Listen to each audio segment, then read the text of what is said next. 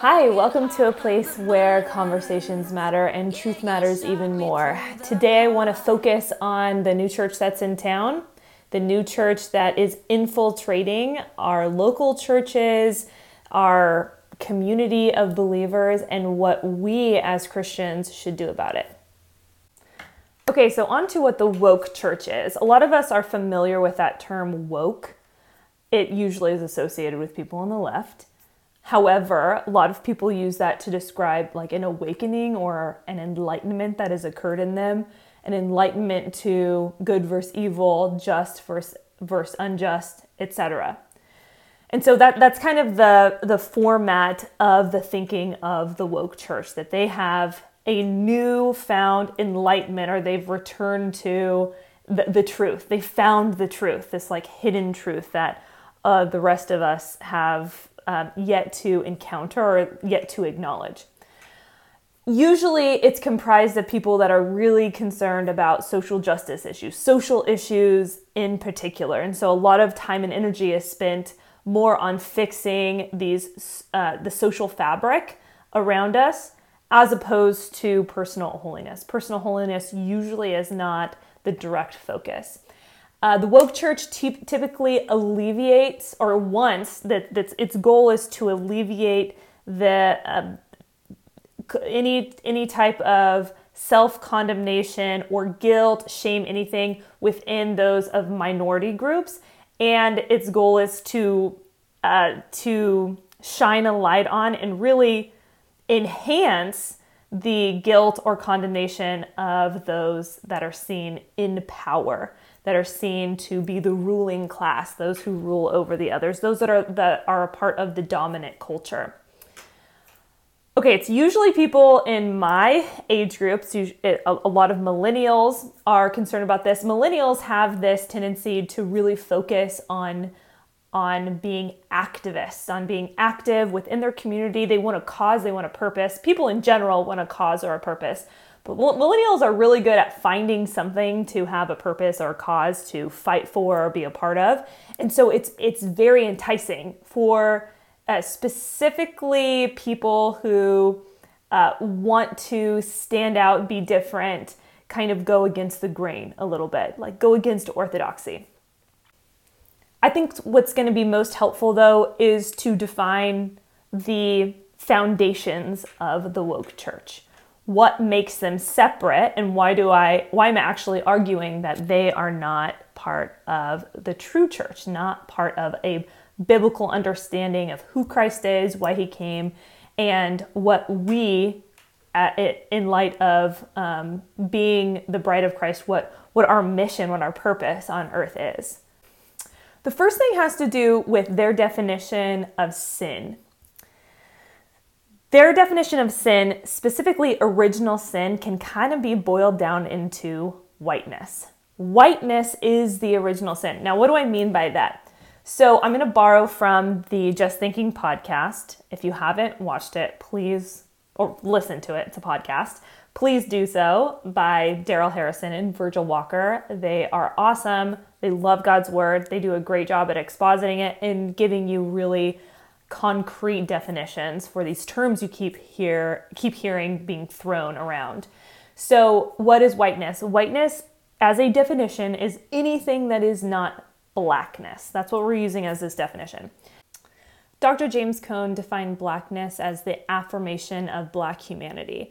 And there's a couple of different organizations that define whiteness and blackness in a little bit more nuanced terms. So first, the African American History Museum, specifically to contrast what blackness is, they elucidate what whiteness is, or give aspects of whiteness. They say that whiteness in the U.S. Is represented by the nuclear family. So mother, father, 2 to 3 kids. They talk about emphasis on the scientific method, that in whiteness, the scientific method is focused on hard work, being a Christian, planning for the future, delayed gratification, and the following of rigid timelines. Black Lives Matter, which kind of also defines whiteness and blackness, says that one of their missions in kind of boosting the Black community, and I'm trying to put that in rather generous terms, is to dismantle what a lot of the African American History Museum calls whiteness. So they want to dismantle the nuclear family. They want to dismantle heteronormatives, heterosexual normatives. They want to dismantle cisgender norms. Okay, this is all an attack on the created order. It is the pursuit of dismantling God's created order for a different means, for a different gain. So this obviously is in contrast with how the Bible describes the church to be, what its identity is, and what its mission in the world is. So what's interesting about some of these definitions of whiteness is that it's not all wrong, right? So when I read part of the African American History Museum's description of the aspects of whiteness, I'm not like, oh, that's not true. No, a lot of it is true. A lot of what happens in the U.S. is very based on timelines. We live by a linear timeline. Time is kind of a commodity. We do really value the scientific method. A lot of people do have 2 to 3 kids. Okay, it's not like that is completely incorrect or in error. What's interesting is that those aspects are associated with being white in particular. White. And white is not in vogue right now, especially in these movements. In these social justice movements, to be white is not really celebrated or, high-fived in any fashion, to say the least. Whiteness is being rejected by the woke church as a form of promulgating supremacy and discriminating and even being racist against minorities. That's what whiteness is seen as. Specifically, it's seen as discriminating those who are Black, discriminating against those who are Black. One of the primary reasons this is an issue is because you are, by definition, separating people into categories of haves and have-nots.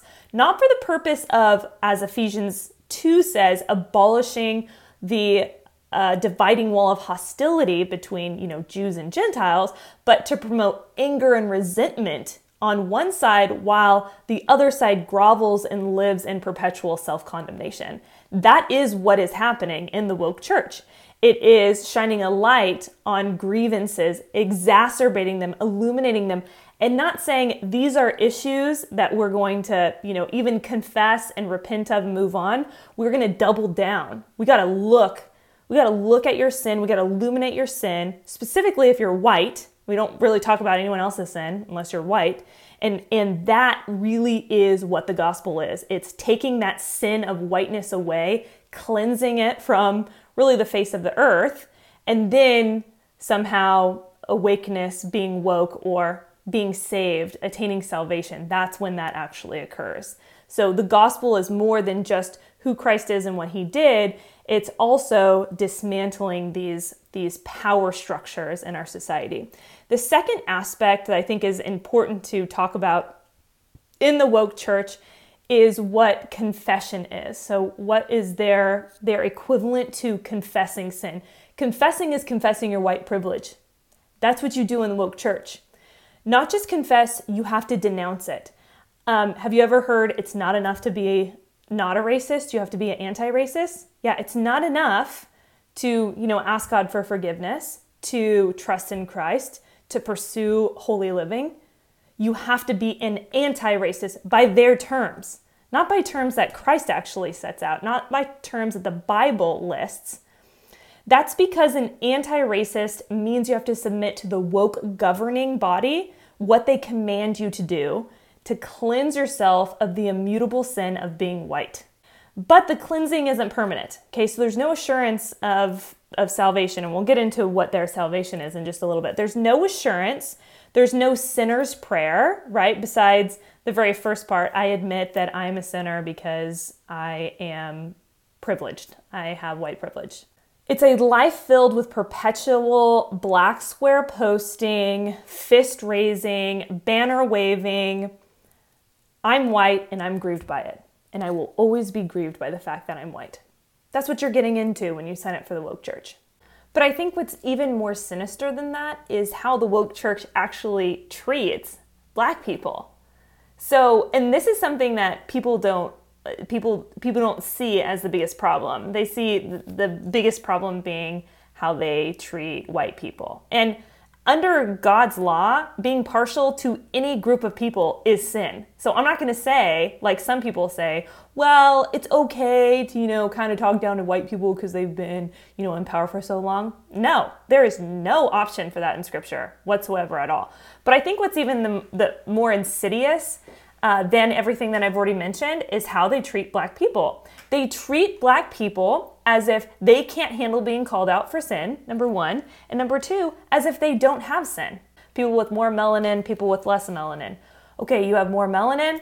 Well, you don't have as much to be, sorry about. You don't have as much sin. No, we want to focus on looking into yourself, deconstructing these, colonial ideas of your faith and of your relationships with other people. And we want you to know that you are special. You are this, you are that. It's just a self-help book over again, where God's word says that we have all fallen short of the glory of God. There's no one good, no one that seeks God. There's no one that has earned salvation. Everyone is at the same level at the foot of the cross. So you want to address injustice, address it. Do not redefine the gospel, and do not start telling people, even poor, marginalized people, that they don't have to ask for forgiveness. Everyone does. It's this bizarre notion that rich people can be greedy, but poor people can't. That beautiful people can be self-absorbed, but ugly people can't. Yeah, you can. Everyone's sinful. Do you think that, Black slaves were sinless? No, they were absolutely sinned against. And they still needed God's forgiveness at the same time. So it's a bizarre notion that because there are people in power, they are more sinful than people that aren't in power. No, we are all perpetrators against God's holy law.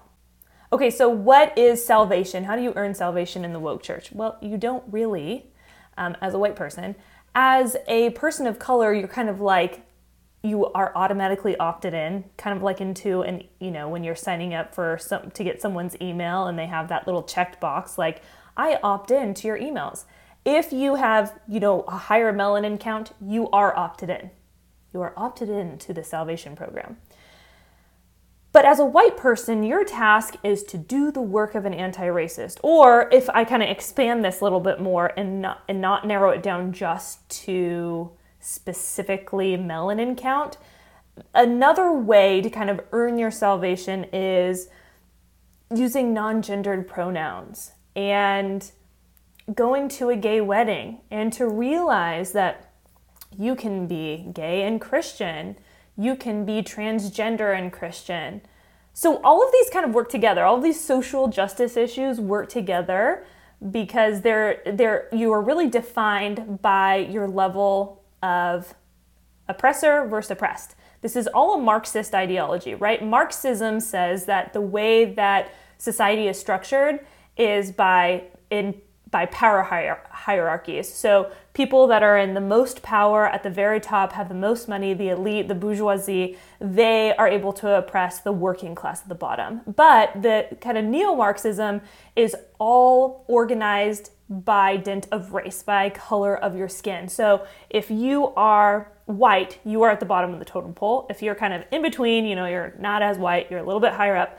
And then if you're darker brown, you're higher. And then if you're really dark, you're really high up at the top.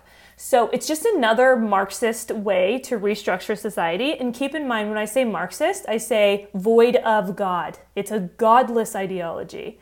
You cannot be communist and Christian. It does not work because one of the foundations of Marxism is a godless society, that you have to take God's law out of the society. Okay, so you can't have the two next to each other. But one of the most horrible things about this process of salvation in the woke church is that there is no assurance, right? And this is a hallmark of any cult, that there is no assurance of salvation. You always have something else to do. Talk to a Mormon. Talk to someone who's Jehovah's Witness. Heck, even talk to someone who's Roman Catholic. There is no assurance of salvation in there. Well, we can't really know. Yeah, we can, because God's word says we can. So I can be 100% sure that my inheritance is in the heavenly places, in Christ Jesus, waiting for me. It's not a hope that I'm like betting on. It's a hope that I am looking toward because I know it's coming. So what's different in the woke church salvation is basically you're in continual purgatory. People are trying to expiate their sins over and over and over and over. Can I do enough? Can I do enough? Can I do enough? It is really sad to see because it's basically, a lot of it is preying upon people who are weak, right? Who are weak doctrinally, theologically, who haven't rested in the fact that God's work is complete in Jesus for our sins. Our sins have been forgiven. They've been done away with as far as the east is from the west. God does not see our sin against us anymore.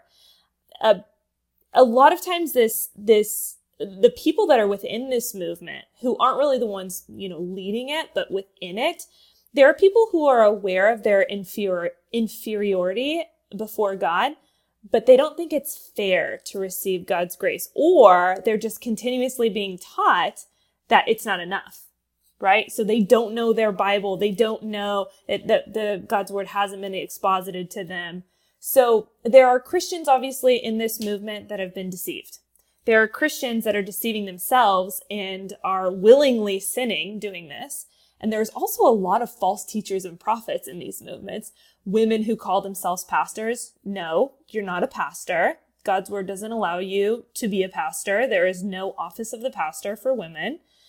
There are people who are promulgating ideas that have a patina of Christianity, of biblical theology, but are void of God's power. Don't acknowledge that God is who he is. Man is not the God of man. God is the God of man. He made man in his image, not the other way around. We don't get to make God in our image. Lastly, the clergy of the woke church are the activists and the sociologists. So it's, again, the Bible is not enough. We have to, read this book, do this research. Did you see this sociologist said this? This psychologist said this. And I say, when did the Bible become not enough? Well, to a lot of the people that are at the forefront of this movement, it was never enough. They were always looking for something else. So for those who have gotten caught up into this movement, there's a lot of hope in this. The hope is that there is assurance of our salvation. There is assurance in Jesus Christ. We can actually rest in that. We don't have to continuously be appeasing God, especially not appeasing people. That is not our goal in this life. So again, as hope for those who are caught up in this, read God's word, see what it says about sin, that your sin is forgiven, not just tolerated, forgiven, taken away, at the cross, paid for, done and gone. You don't have to keep tearing that scab off and reminded of a sin that God already forgave you for. For those who are promulgating this movement, we will not fellowship with people who distort God's word. We will not have Christian fellowship with people. And I don't mean we have different opinions on, whether the sign gifts are still active and you speak in tongues. No, we fellowship together. We love God. Those who worship a different God, who hold to a different gospel, we are not in fellowship with you. We don't do ministry with you because you serve a fake Jesus. You don't serve the authentic Christ of the Bible. You are stripping people of hope, of peace, of love. You are filling them with wrath. You are filling them with discontentedness. And you're actually hating people by dint of their skin color. You are hating a group of people by dint of their skin. No matter which direction that works, in God's sight, that is abhorrent. That is an abhorrent evil that you are perpetrating. So I want to remind people, Jesus says, "Come to me, all of you weary and heavy laden, all of those who have had laws and rules and mandates heaped upon them. that they can barely walk, come to Jesus and rest. His yoke is easy, his burden is light. He carries it for you. So if you're experiencing this and you're constantly being told, well, you got to do this extra thing, there's just one more thing, and it sounds somewhat Christian, but there's something wrong, go to God's word. We need to be talking to people about this. We need to be rescuing people from this hateful and religious nonsense of appeasing a God that doesn't even exist.